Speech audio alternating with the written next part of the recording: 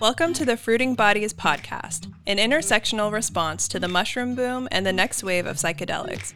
We're your hosts, Becca and Elon, co-founders of Fruiting Bodies, a Portland, Oregon-based community platform dedicated to highlighting diverse perspectives. We're here to learn together, have tough conversations, and celebrate the leaders and creatives who are helping shape a better world. This show is for earth lovers, activists, and the mushroom curious. Come for the advocacy, stay for the contagious laughter. We're glad you're here. Let's get mycelial. And if you don't recognize that word, we got you. Come learn with us. Hi, Elon. Hi, Becca. We made it. I know. We made it this far. What are we doing? We are recording a podcast. Okay. Episode 1. Episode 1, Fruiting Bodies podcast here. Even how we got here right now feels a little bit magical. It really does. We are in this beautiful studio that was serendipitously connected to us through a mutual friend. Yeah. It's totally a space I would want to hang out. There's awesome here. Beautiful art and textiles, and we were given ceremonial grade cacao on our way in. So I think we're good. I think we're in the right place. Yeah, I think we're gonna this podcast. We're ready. It's happening. We're all hydrated and cacaoed and ready to get into things. Everything's aligned. Yeah. So today we are going to interview our amazing co-founder, Elon Hagens. And so I have the honor of interviewing you today. Yeah. And then on episode 2, we're going to switch roles and you get to interview me. Yeah. So how do you feel about being in the hot seat? I'm liking it. I mean, I think it's so important that our viewers get to know us and why we're here and our calling and learn our testimonies if you want to go there.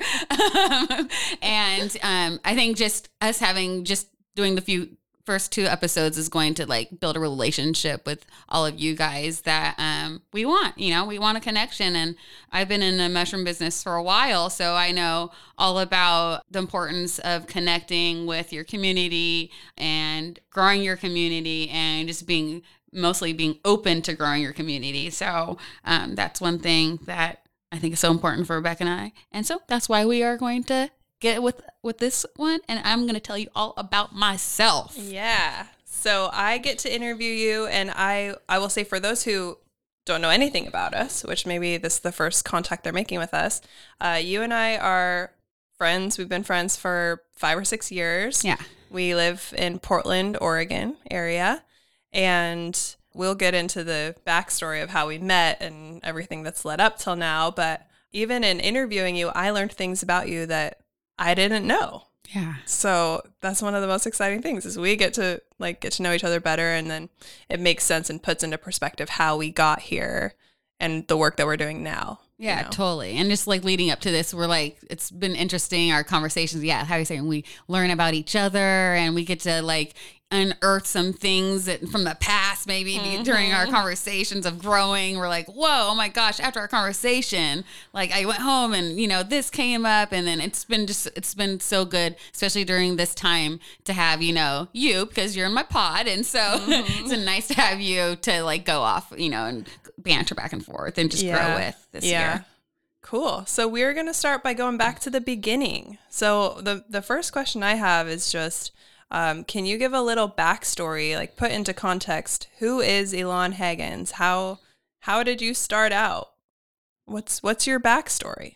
It's my backstory. So I would say my backstory comes from me being a little girl, loving nature, loving animals, being born to a single parent household. All those things together definitely is a base of who I am right now. So I was born in Portland, Oregon in the 80s. And like I said, I was born to a single parent household. My mom was born in the 40s in Louisiana on a sharecropper's farm. So one of the biggest things for me growing up that was different than a lot of kids is that, number one, I had an older mother, and that being from Portland, Oregon, I had an older mother from the South. So we were kind of old school, old fashioned. And then I had a mother who was very religious. So church was everything for us. And definitely church was in my house all day, every day, at night, 2, 3 o'clock in the morning. But the biggest thing about me being in a single parent household is that I got to watch TV. I got to learn about things like National Geographic and look at animals. And like, I was able to take that time alone and dream.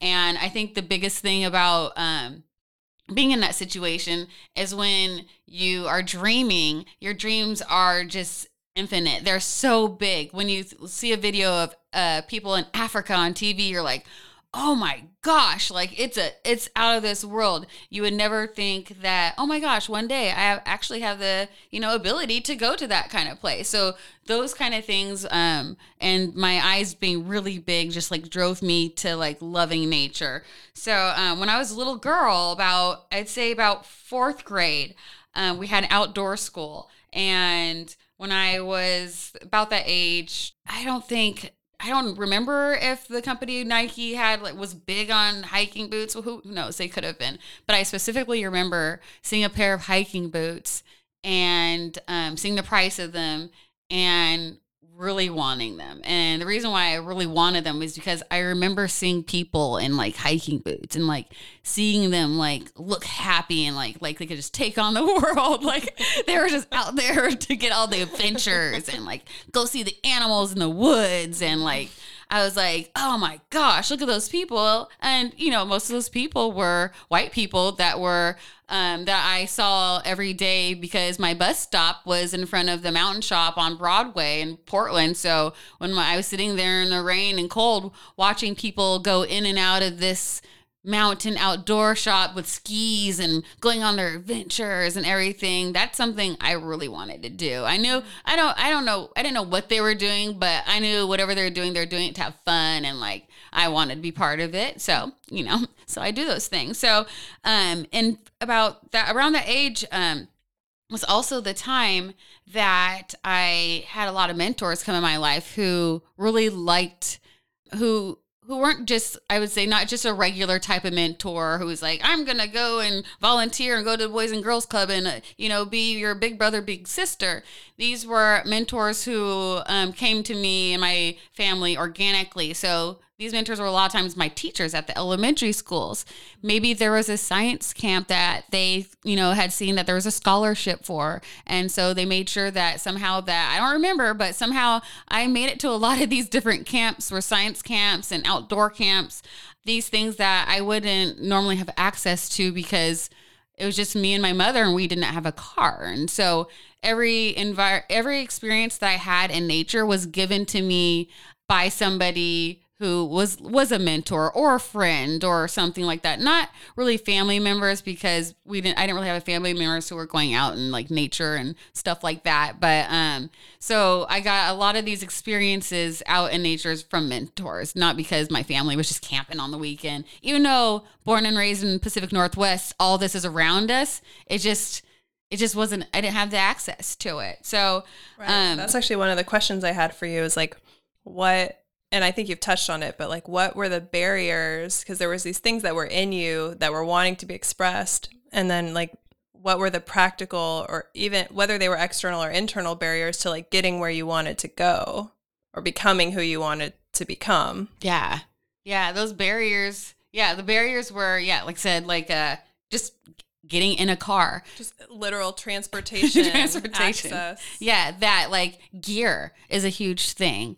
Mm-hmm. It's pretty hard to go on a hike if you're just a normal child in Portland who's you don't have what you need. No, you're like gonna go in Converse All-Stars and like some like Jersey shorts or something like that. like you just don't know. And I think about that too. Like when there's people like who like maybe I've always said it's like, you can kind of tell a person by their shoes if you're like taking them on a hike, like if they come in like Jordans or if they come in like Converse or if they come in hiking boots, you kind of can figure out a person and like how to structure the hike for them too. Mm-hmm. I know it's like judgmental, but that's one of the things is like, gear and being able to be comfortable in nature is a big thing. And we know outdoor gear is not cheap. No. If you don't know to go to that, there are outdoor gear stores that have used clothing because we just see all this stuff in the store that the big brands and stuff. So and they are good products and that's what helped us get further. But that access, that barrier was a big one. But my mom saved, and she knew that those tools are something that I really needed. And so she took that time to, you know, save for months for me to get those boots. So I could have that access because she knew it was so important to me, and that was going to help me grow, even though she didn't buy a car to take me to, you know, all these camps, but she did what she had to do. So did you get the Nike boots? I got them. They're like some Nike ACG. They were lavender suede gray boots. Oh man, I was like, I thought I could take over the world when I had those. You I had was your adventure boots. Oh, my adventure boots. I was like waiting to be a children's book. Oh yeah. They're awesome. You can just take off on their own.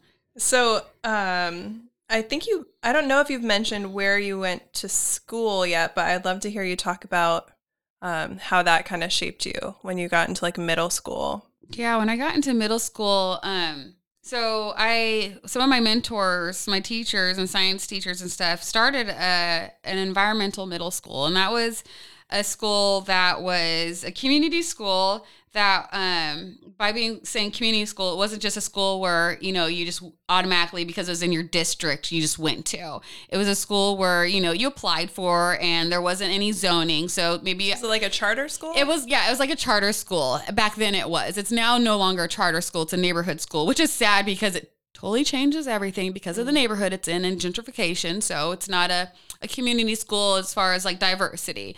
But back then it was a diverse school. It was a small, intimate school where you're having 6th through 8th graders together, where 2 days out of the week, you're actually in the field doing field studies. Maybe I'm pulling ivy one day. Maybe we're serving the homeless people downtown Portland at the Blanchet House, being 11-year-old little tiny little thing there and dealing with like the homeless that are in the streets right now. These same people that need so much help. I was out there. This school had us out there literally hands-on with our community. Wow. So that was one of the big things with the school. And then we had community meals, and the community meals that we had were definitely a cultural-based thing. So one month, my mom and some other families, we did like cornbreads and beans. And then we had, our school at the time was part of NAYA, Native American Youth Association. And so we had so much to do with indigenous population, and we had powwows and fry bed, and oh my gosh. And that was like mind opening for me because it was great to be around. I was telling Becca, like when I was a little girl, I remember going home and telling my mom, oh my gosh, we have princesses in our class, like real princesses, because we had Native American princesses who had jingle dresses and names that I didn't know, like Flying, Big Backs, and all these wonderful names that I was like, what? And it was like blew me away, and I loved it. And of course, all of us being kids intermingled, and that was amazing to have. And I'm forever grateful that my mentors said, hey, Elon needs this experience, because they're still the people who support me today. A lot of these women are, and the men, everybody, but especially the older women who started the school and took on these kids. We see them to this very day tied to the railroad tracks fighting for climate change. So those are kind of women who helped me out. And so I like appreciate that, and I love them. And oh my gosh, they are everything to me. They led the way for you. Oh yes, they led the way. Now, one thing I know about you is you love dogs. Oh my God. And I didn't know the roots of that, or really how far back that went, until we talked the other day. Yeah. That was your dream. That was my dream. To work with animals, right? To work with animals. I just loved animals like so much. And my love for animals is what kind of just always drove me to like wanting to be outsider, the nature component. It was like, oh, if I'm going to be outside, I'm going to see an animal. It was like, or if I'm going to walk a dog, I'm going to be in nature. It was a win-win situation. You get both. Yeah, totally. So it was like, okay. So in the situation that I was in as a child, we couldn't have like a dog or any of the things. It was unaffordable. And so I remember just dreaming that I like wanted a Yorkshire Terrier. It was like with a ponytail and all that. And I was like, oh my gosh, this is going to be everything. I was interacting with animals and stuff through like my little volunteers through vets and the Humane Society and my neighbors' dogs and anybody who had dogs or animals in their house. I was like always obsessed with them and like, turn my actual friends to the side to hang out with their animals kind of thing, But you were that friend. I was that friend. Elon's with the animals. Yeah, Elon's in the kitchen with the Training animals. the pets. Yeah, it's the same as an adult too. Yeah, everybody's drinking and I'm with the, the dogs in the kitchen by the snacks. But yeah, with my love for dogs, that helped me get outside. I got a dog when I was 20 years old. And so I did get my Yorkshire Terrier, and she's still alive, that little thing. She is still kicking it. Mm-hmm. But that was one of the things that definitely got me back out into nature, was my love for dogs. And after, when I was in my 20s, I ended up getting another dog, which was a giant schnauzer. And when I got that dog, something in me changed. And it wasn't just because like, now I had a toy dog before and now I have a big dog now, but dogs can give you different things, different breeds of dogs. My little one is a good cuddler, and she was like a great experience for having, a first dog. My second one, oh my gosh, this is a whole different thing. This beast needed to be like exercised. She needed to be worked. She needed to be out mushroom hunting in the mountains. Like, she thrives outside, like not in the house. Like, that was like, she was in the house, and a good dog for that, but she demanded me to be outside. So because of that, my mind started like expanding a lot more. And so when one year I was in Seattle, and this chef came to me for this restaurant, was like, "Oh, would you like a drink?" And I was like, "Sure. What do you recommend?" And he was like, "Oh, you have to have this it was a cocktail. It was like white chocolate macadamia nut with white truffle honey." And I was like, "Oh, what's a truffle?" And then he's like, "Oh, it's like, it's really expensive. It's like, this jar is like $100. And I was like, "Oh my gosh." And he's like, "Yeah, and they use dogs to sniff it out." And I was like, "Dogs? What? Huh? I know everything about dogs. How do I not know this?" And you kind were of thing. listening. Yeah, I was like, "Oh yeah." Now I'm listening. I'm like, and I'm thinking, how do I not know about this? I mean, I know everything about dogs, but apparently I didn't. And reason why I didn't, because of why with my background, why would I ever know about expensive, fancy mushrooms or truffles? I wouldn't. Mm-hmm. I just wouldn't. So after that experience, I went home and I instantly typed in dog truffle training, everything you could possibly imagine for like dogs and training and all that kind of stuff. And so at that point, what were you finding online? Online, I was finding like old like Italian and French like literature, because that's where the folklore and the history of truffle hunting is from. Specifically, like, I like all mushrooms, and the mushroom culture and the fungi culture in Europe, we all know it's a lot different than it is in America. They celebrate it. They don't have like a fear that we have, because we have a huge fear in America of mushrooms. We always have. And we'll get into that. Oh my gosh, we could get into that for a whole episode. That's many episodes that we'll continue to get in about mycophobia and how it's like changed so many things. And it's changed so many things on the food spectrum and on the medicine spectrum, the fear of mushrooms. But so I went home, found these translations or found these this literature in in Italian and French, and I like instantly did a translate. Found that I could like make my own fake truffles out of like gorgonzola cheese and like white bread, and I like took them and I like smushed them together, and like was like reading like how to scent, acclimate, and train dogs. And so I was like totally into that. I joined like a truffle group for a while with people who were like out there actually raking and digging truffles. And then some of them had dogs that they're like me, like just puttering around. The big part of finding truffles is that the learning curve is not with the dog training. It's with actually learning where truffles live, what they like, what's the season, their environment, the types of trees. Like that is so knowing like the local ecology. The local ecology. And so it's like, a lot of people can move here. There's a lot of people who've moved here just for truffle hunting because they have truffle dogs, and they come to me over there. I'm like, "Oh my gosh, I have truffle dogs. Where do I go to find truffles?" I was like,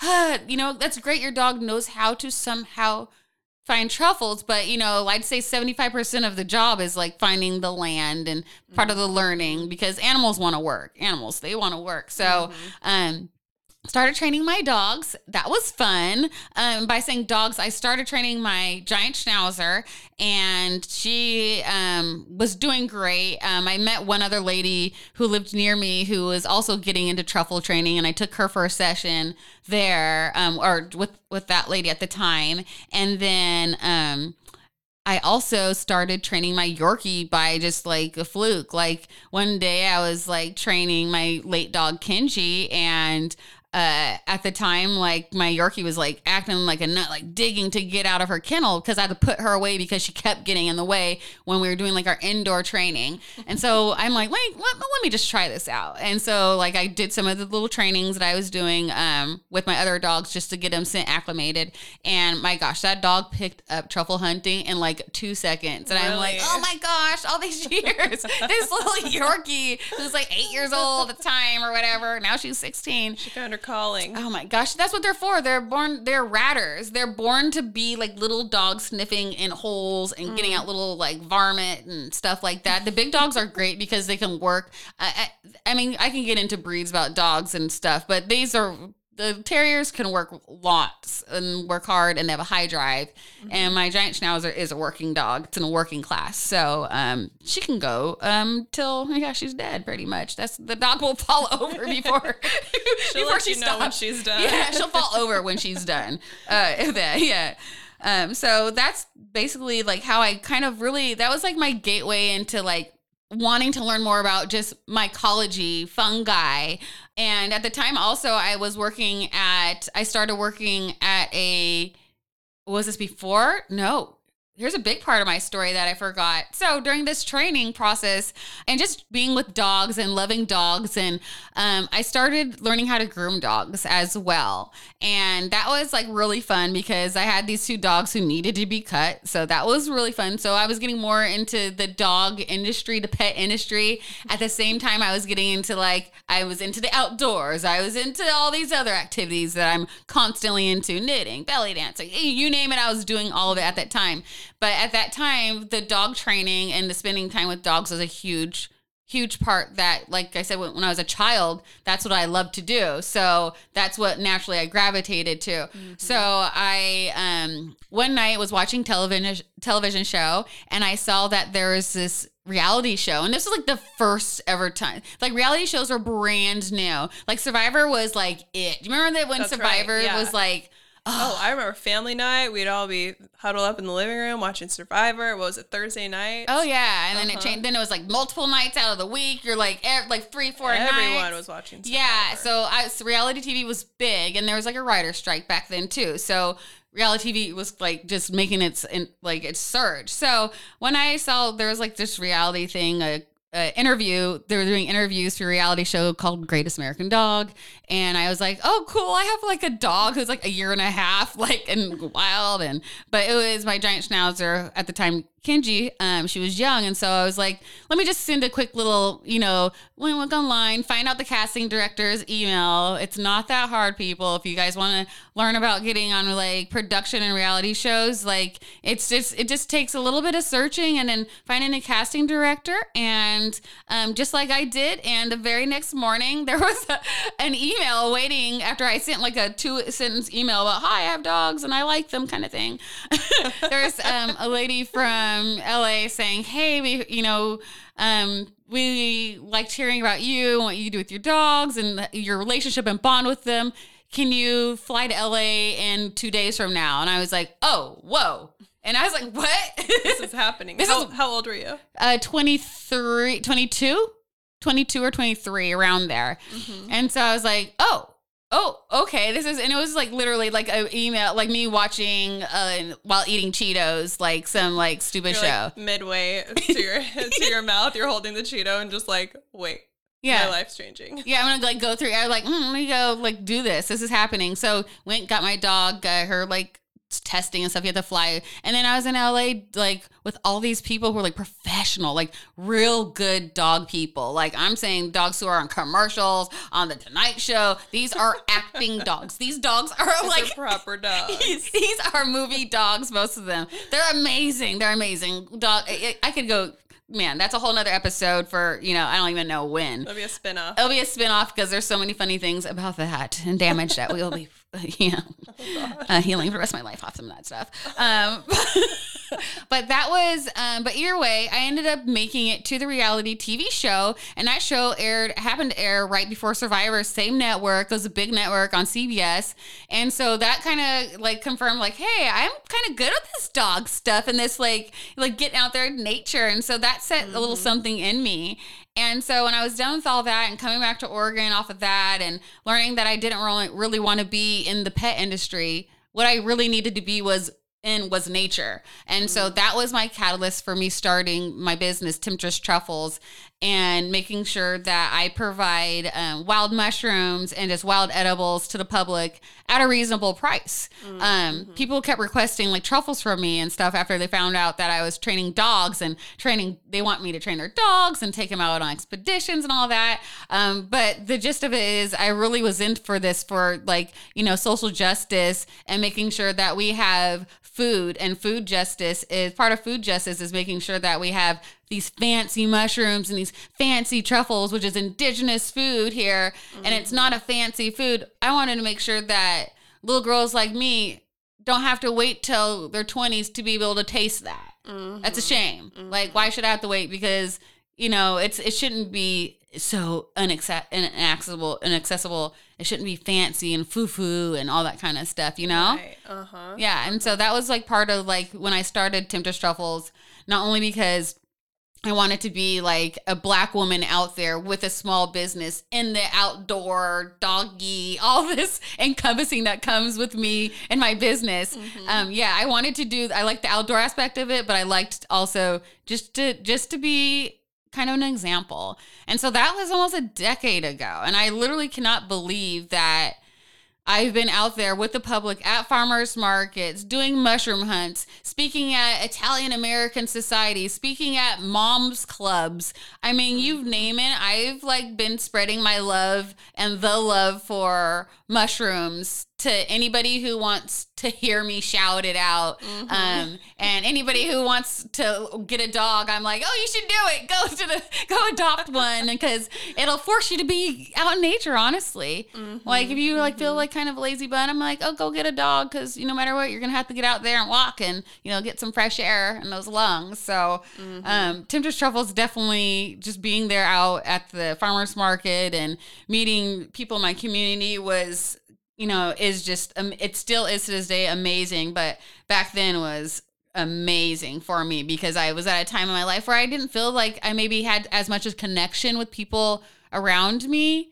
Like I was definitely like in the outdoor scene, but sometimes you can hike alone for days. I mean, for your whole life. Hermits and hobbits are real. We are real. And I'm a social hermit hobbit, but my alone time is my alone time, and I can get stuck in that. So it's nice to be able to get out there and go to the markets and go to the community and talk about, food, talk about dogs, talk about natural dying, talk about, now we're talking about psychedelic therapy, which is something that, of course, working at the farmers markets and working with the public, working with just edibles in general, just wild edibles. Of course, every single day, there's somebody who says, hey, do you have any other types of mushrooms? Like, every single day. I know I asked you that early on. Yeah, probably. Like, yeah. Hey, you got the hookup? You got the hookup? You just gave me a look. I was like, if she did, she wouldn't tell me.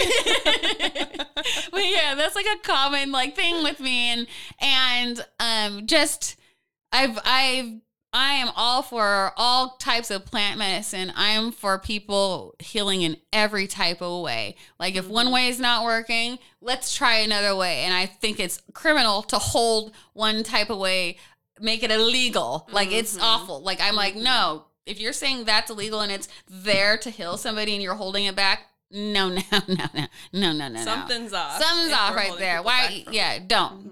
Just don't. And so I know we talked about that, for a long time. And I always told some of my customers that I have so many customers I've had for such a long time that when they ask that question, I just started after a while saying, you know what?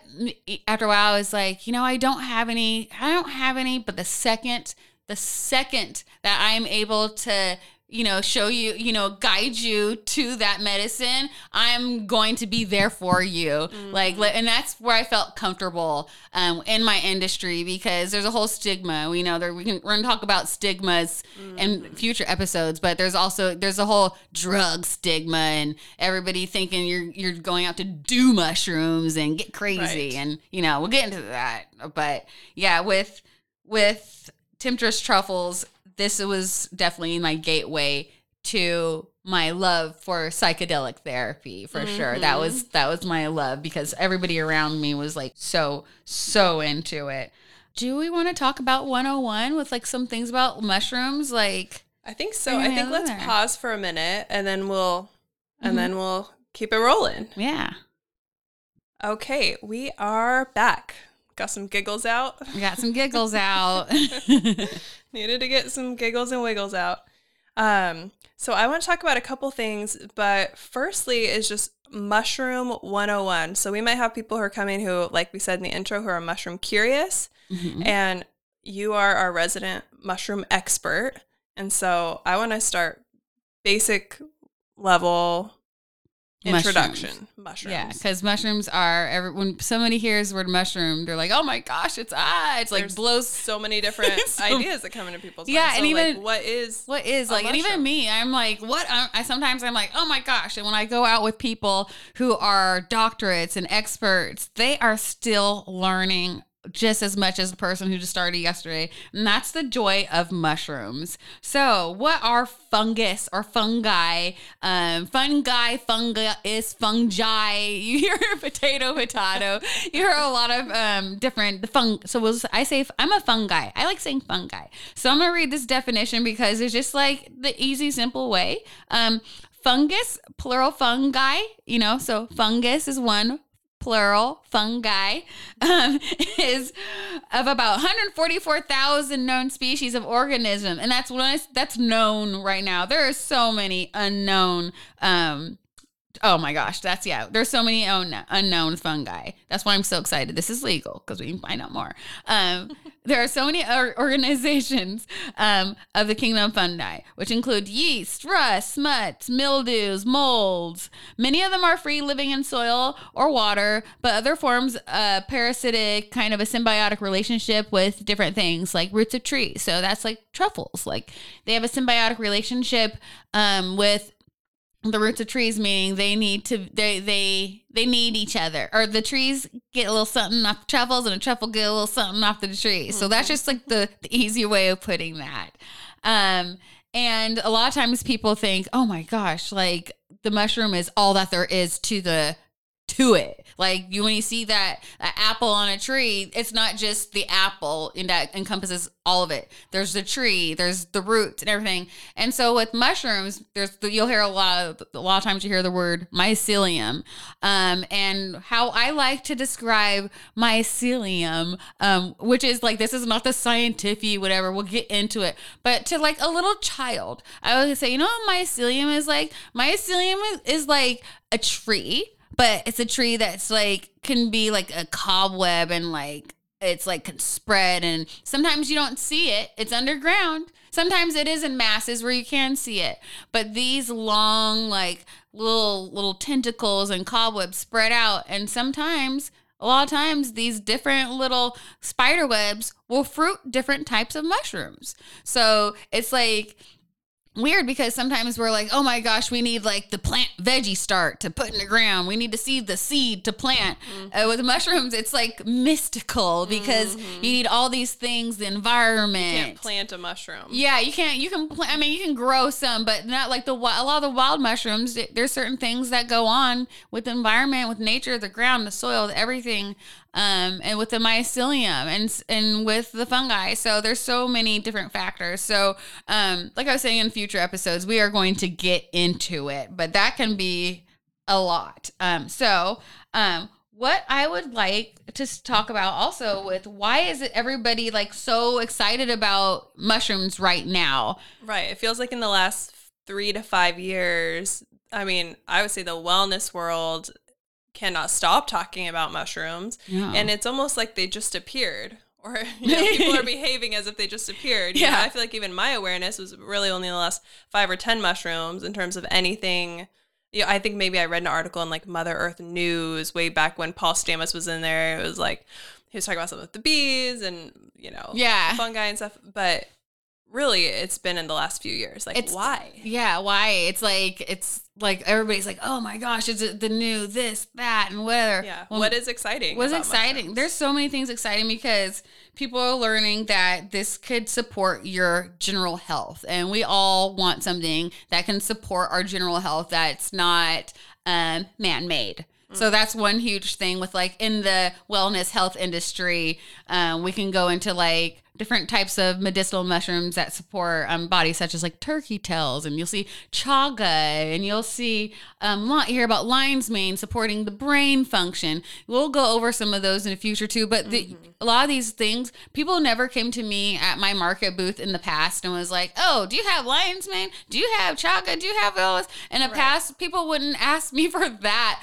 but now people are like, "Oh my gosh, like my headaches, and I need this, and I read this article," and so they're really into the supportive aspects of mushrooms, and that they know that mycology is an area that there's tons of growth and that there's tons of research happening. And so they want their body, we all want our bodies to kind of be part of that research. And so we're able to accept it right now. And so there's like a mix of the research and then also just this growing awareness. Yeah. I think also probably the internet and just like, I think anytime that a popular figure of any kind, whether you're a celebrity or a chef or an Instagram influencer nowadays, it's like if you say something's really awesome, you're swaying the culture. Yeah. And so now it's like those things have been kind of picked up, and it's when something's naturally so awesome and has been kind of this hidden secret, it's, I think, natural for people to be as stoked as they are now. Oh yeah, they're like, oh my gosh, why didn't I know this? Yeah, they're totally they're like, oh my gosh. And there's different things like mushrooms,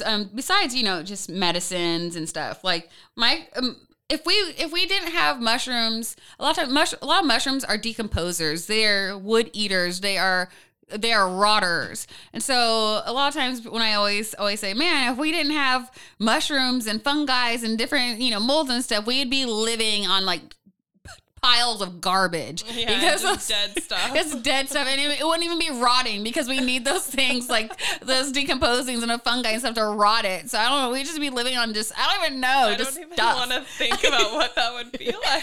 Yeah. Oh my gosh, it'd be so we've awful. been coexisting with these things forever, literally forever.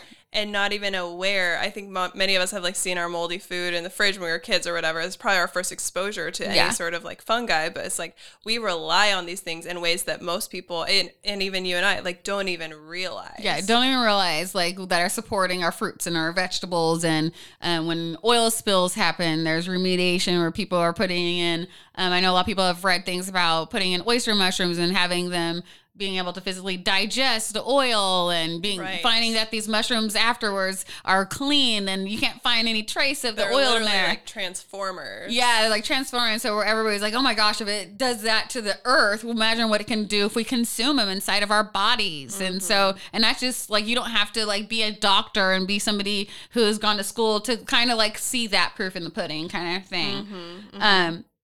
And so with that being said, psychedelics. Hello. We're going to talk about that, as one of the big spaces. I mean, there's so many spaces to go with the fungi, the popular.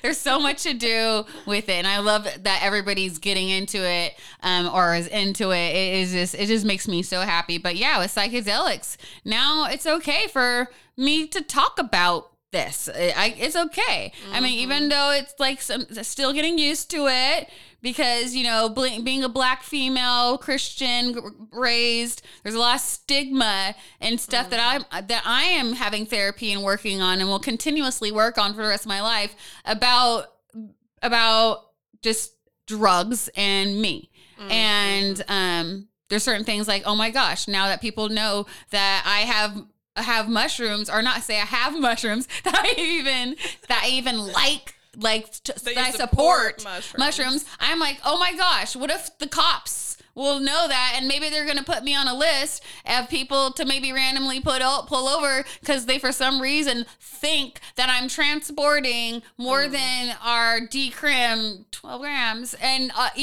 like those are certain things that stick in my mind because I spent so many years trying to get a good reputation. Right. And so sometimes I'm like, the fear takes over, but now I'm like, okay, friends and family, here we are. It feels like a coming out. Oh. Yeah, here we are. Ask me all the questions. I will let you know. I'm here. I want you to learn. I want to share your experience. I want to share your story. I want to support you in anything that has to do with anything, but especially, mushrooms. Well, I just want to take a moment for that and commend you on leaning into that edge because it's not easy. And these, like, the reasons that you have those fears and the stigma associated with it, like those are based on real life experience. That's not just like a projection. So you're actually overcoming something in service of your community and in service of the larger good. So like, that's a big deal. That like makes me get choked up. I know. Because it's just beautiful to see the transformation, and that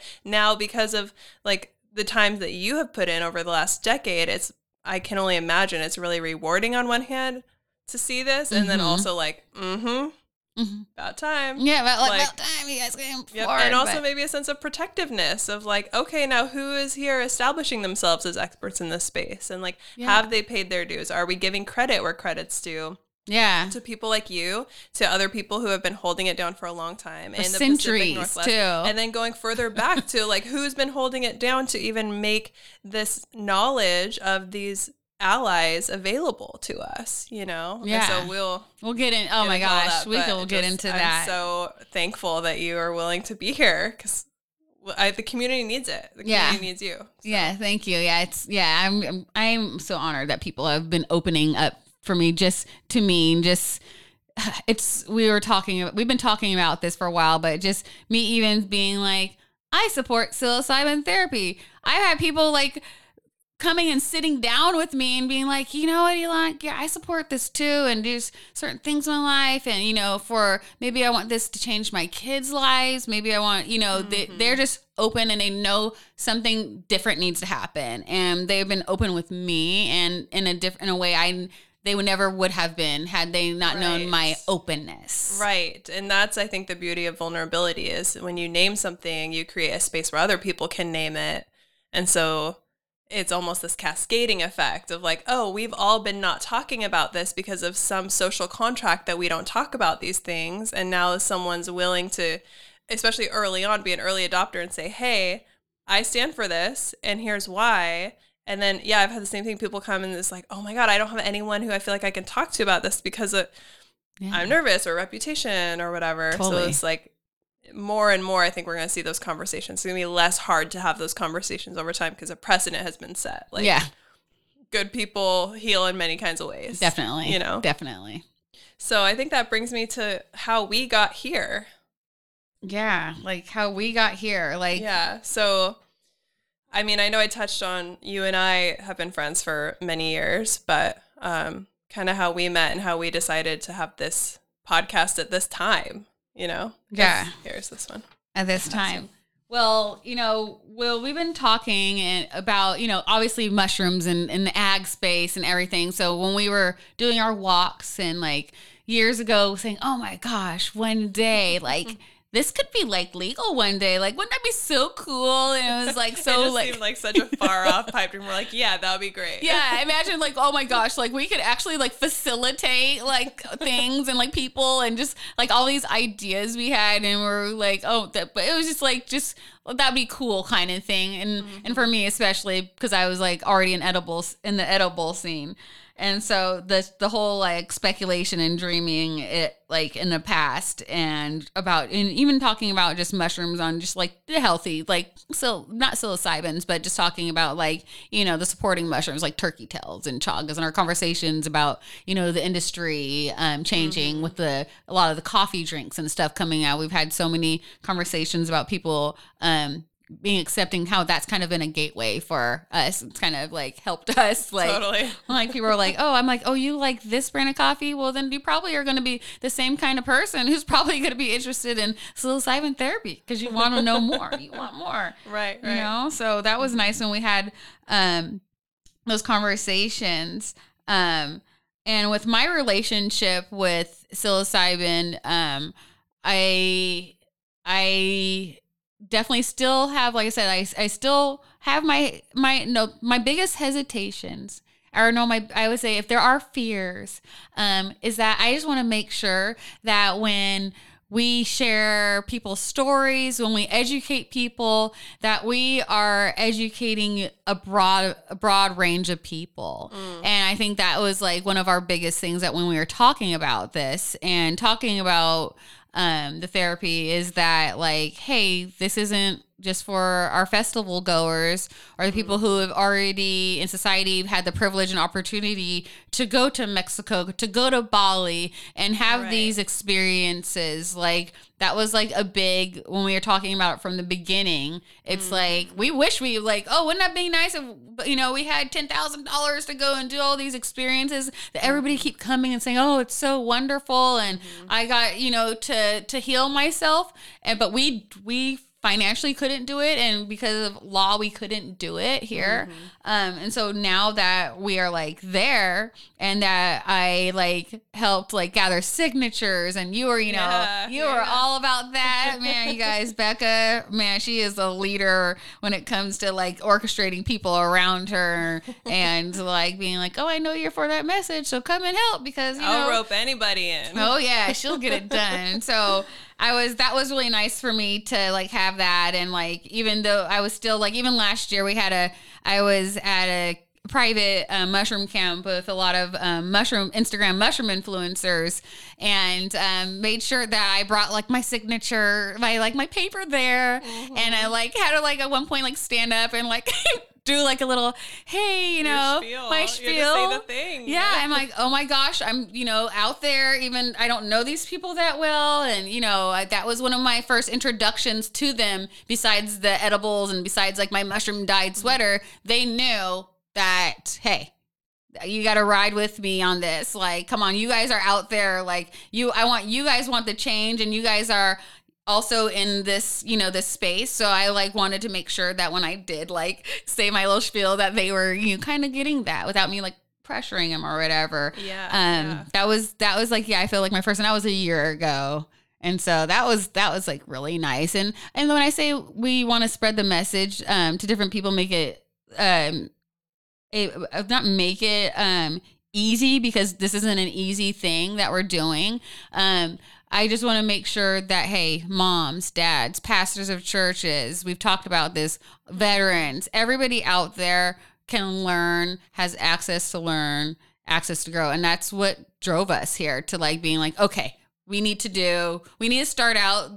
We have a future vision. Our vision is huge, but the first thing we need to do is just get out there, share our voice and share other people's voices, and what they want to get out of this, what they want, Yeah, creating a space where it can be a shared community platform where we're highlighting voices that are not already those taking up most of the airtime, And so that's exciting. It's exciting to think about like expanding the conversation. And I think what you touched on is outreach. It's like, who are these stories being told for? Who are these studies being done with, And if that is a homogenous population, then why? And so we get to ask those questions and then have conversations with people who are working to do the same thing, to expand not just education, but also access, and especially working in spaces where it's more stigmatized. It's like, well, these people are just as deserving, and let's make sure everyone is aware of all their options, for sure. and supported in accessing those options. Yeah, that's what we want to do. Have everybody have access. So I guess that goes into,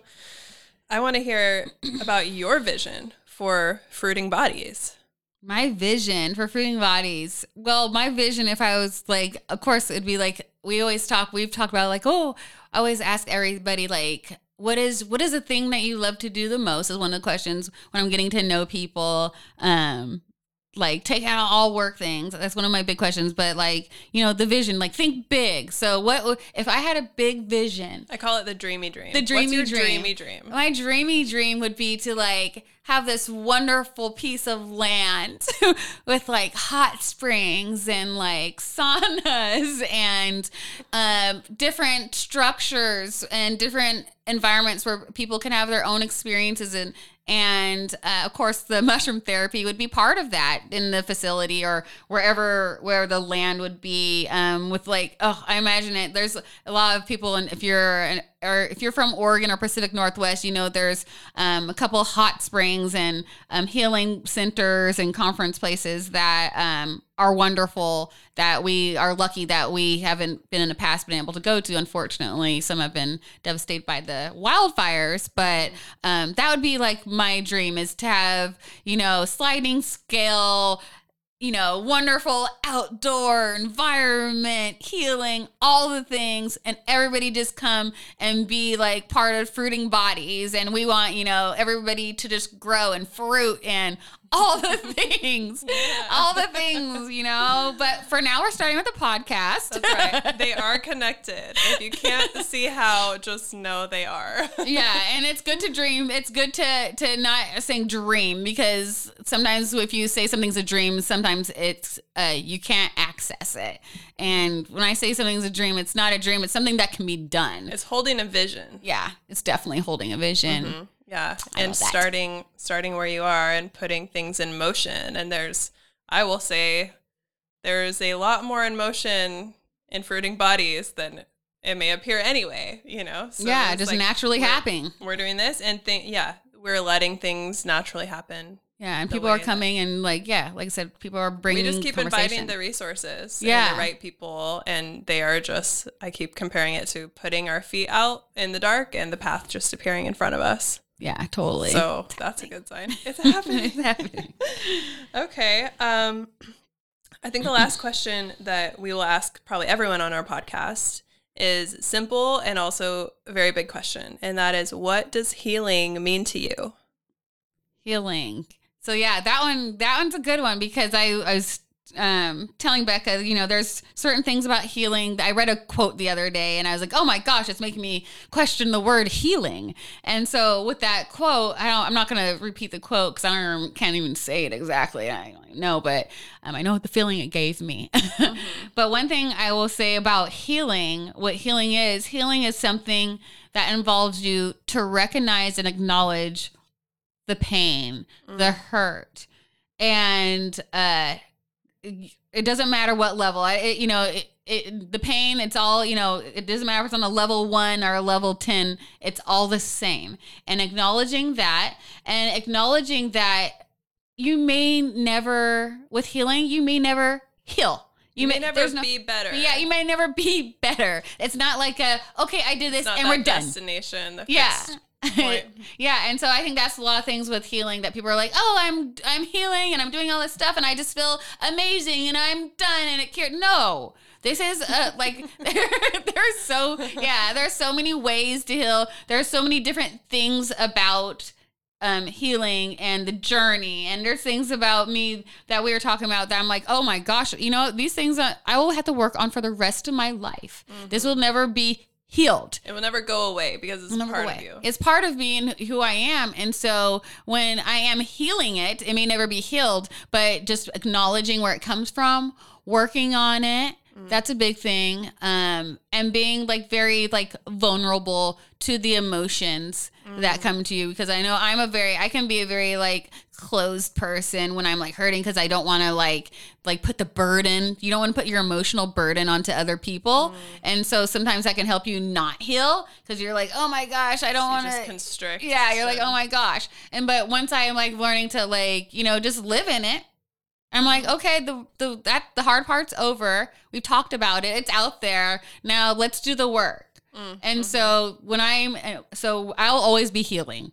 And so I don't know what healing means to me, but I know how I want it to feel. I know how I want to acknowledge like my pain. I know that for right now. And tomorrow it could be something different. In an hour, who knows? It could be something different with my personality all over the dang place.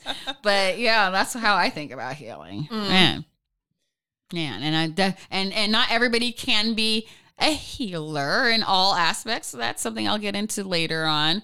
Yeah. That's and even something. the idea of like why do we assert that we are healers? And is healing something someone else can do for you and give to you? Yeah. You know, like that's a big question. Yeah, that's a big thing. We can go into that because I have a huge thing when it comes to like, self-imposing yourself to say that you can do something for somebody. So, yeah, but we can only help ourselves sometimes. And I'm trying to help myself right now. Yeah, well, as much as we can empower people to recognize their own innate healing ability, I think our souls are a lot like our bodies. It's like they have healing intelligence. Yeah, for sure. Can you create supportive conditions to enable that to come out? Yeah, for sure. So, whether it's a mushroom space or time in nature or talk therapy, there's so many different ways that we work out our healing. For sure. Cool. I think that's our first podcast, Elon. Oh my gosh. I hope it got real. It did. I hope everybody enjoyed like kind of getting to know me a little bit. I am like an onion. There's so many layers to me, and I'm a babbler. I'm a hobbit. I am all the things that there's not one that when everybody says, well, who are you? What are you? What do you? I'm like, oh my gosh, do we have like 2 years? Because I love to do all the things and I love to share all the things and I want everybody to do them with me and I will enable everybody because I want everybody to have fun. Right. And so I definitely hope that you guys enjoyed learning about me and hearing a little bit about my story. And I really look forward to like hearing Becca's story. You guys are gonna love her. I always say that. Like you guys, she's a good one. She's a good one. You guys are gonna love her. Oh. Thanks, Elon. Thanks for being in the hot seat. Awesome. Day 1. I can't wait. Your turn next. Turn the tables. All right. That's it for now. Thank you.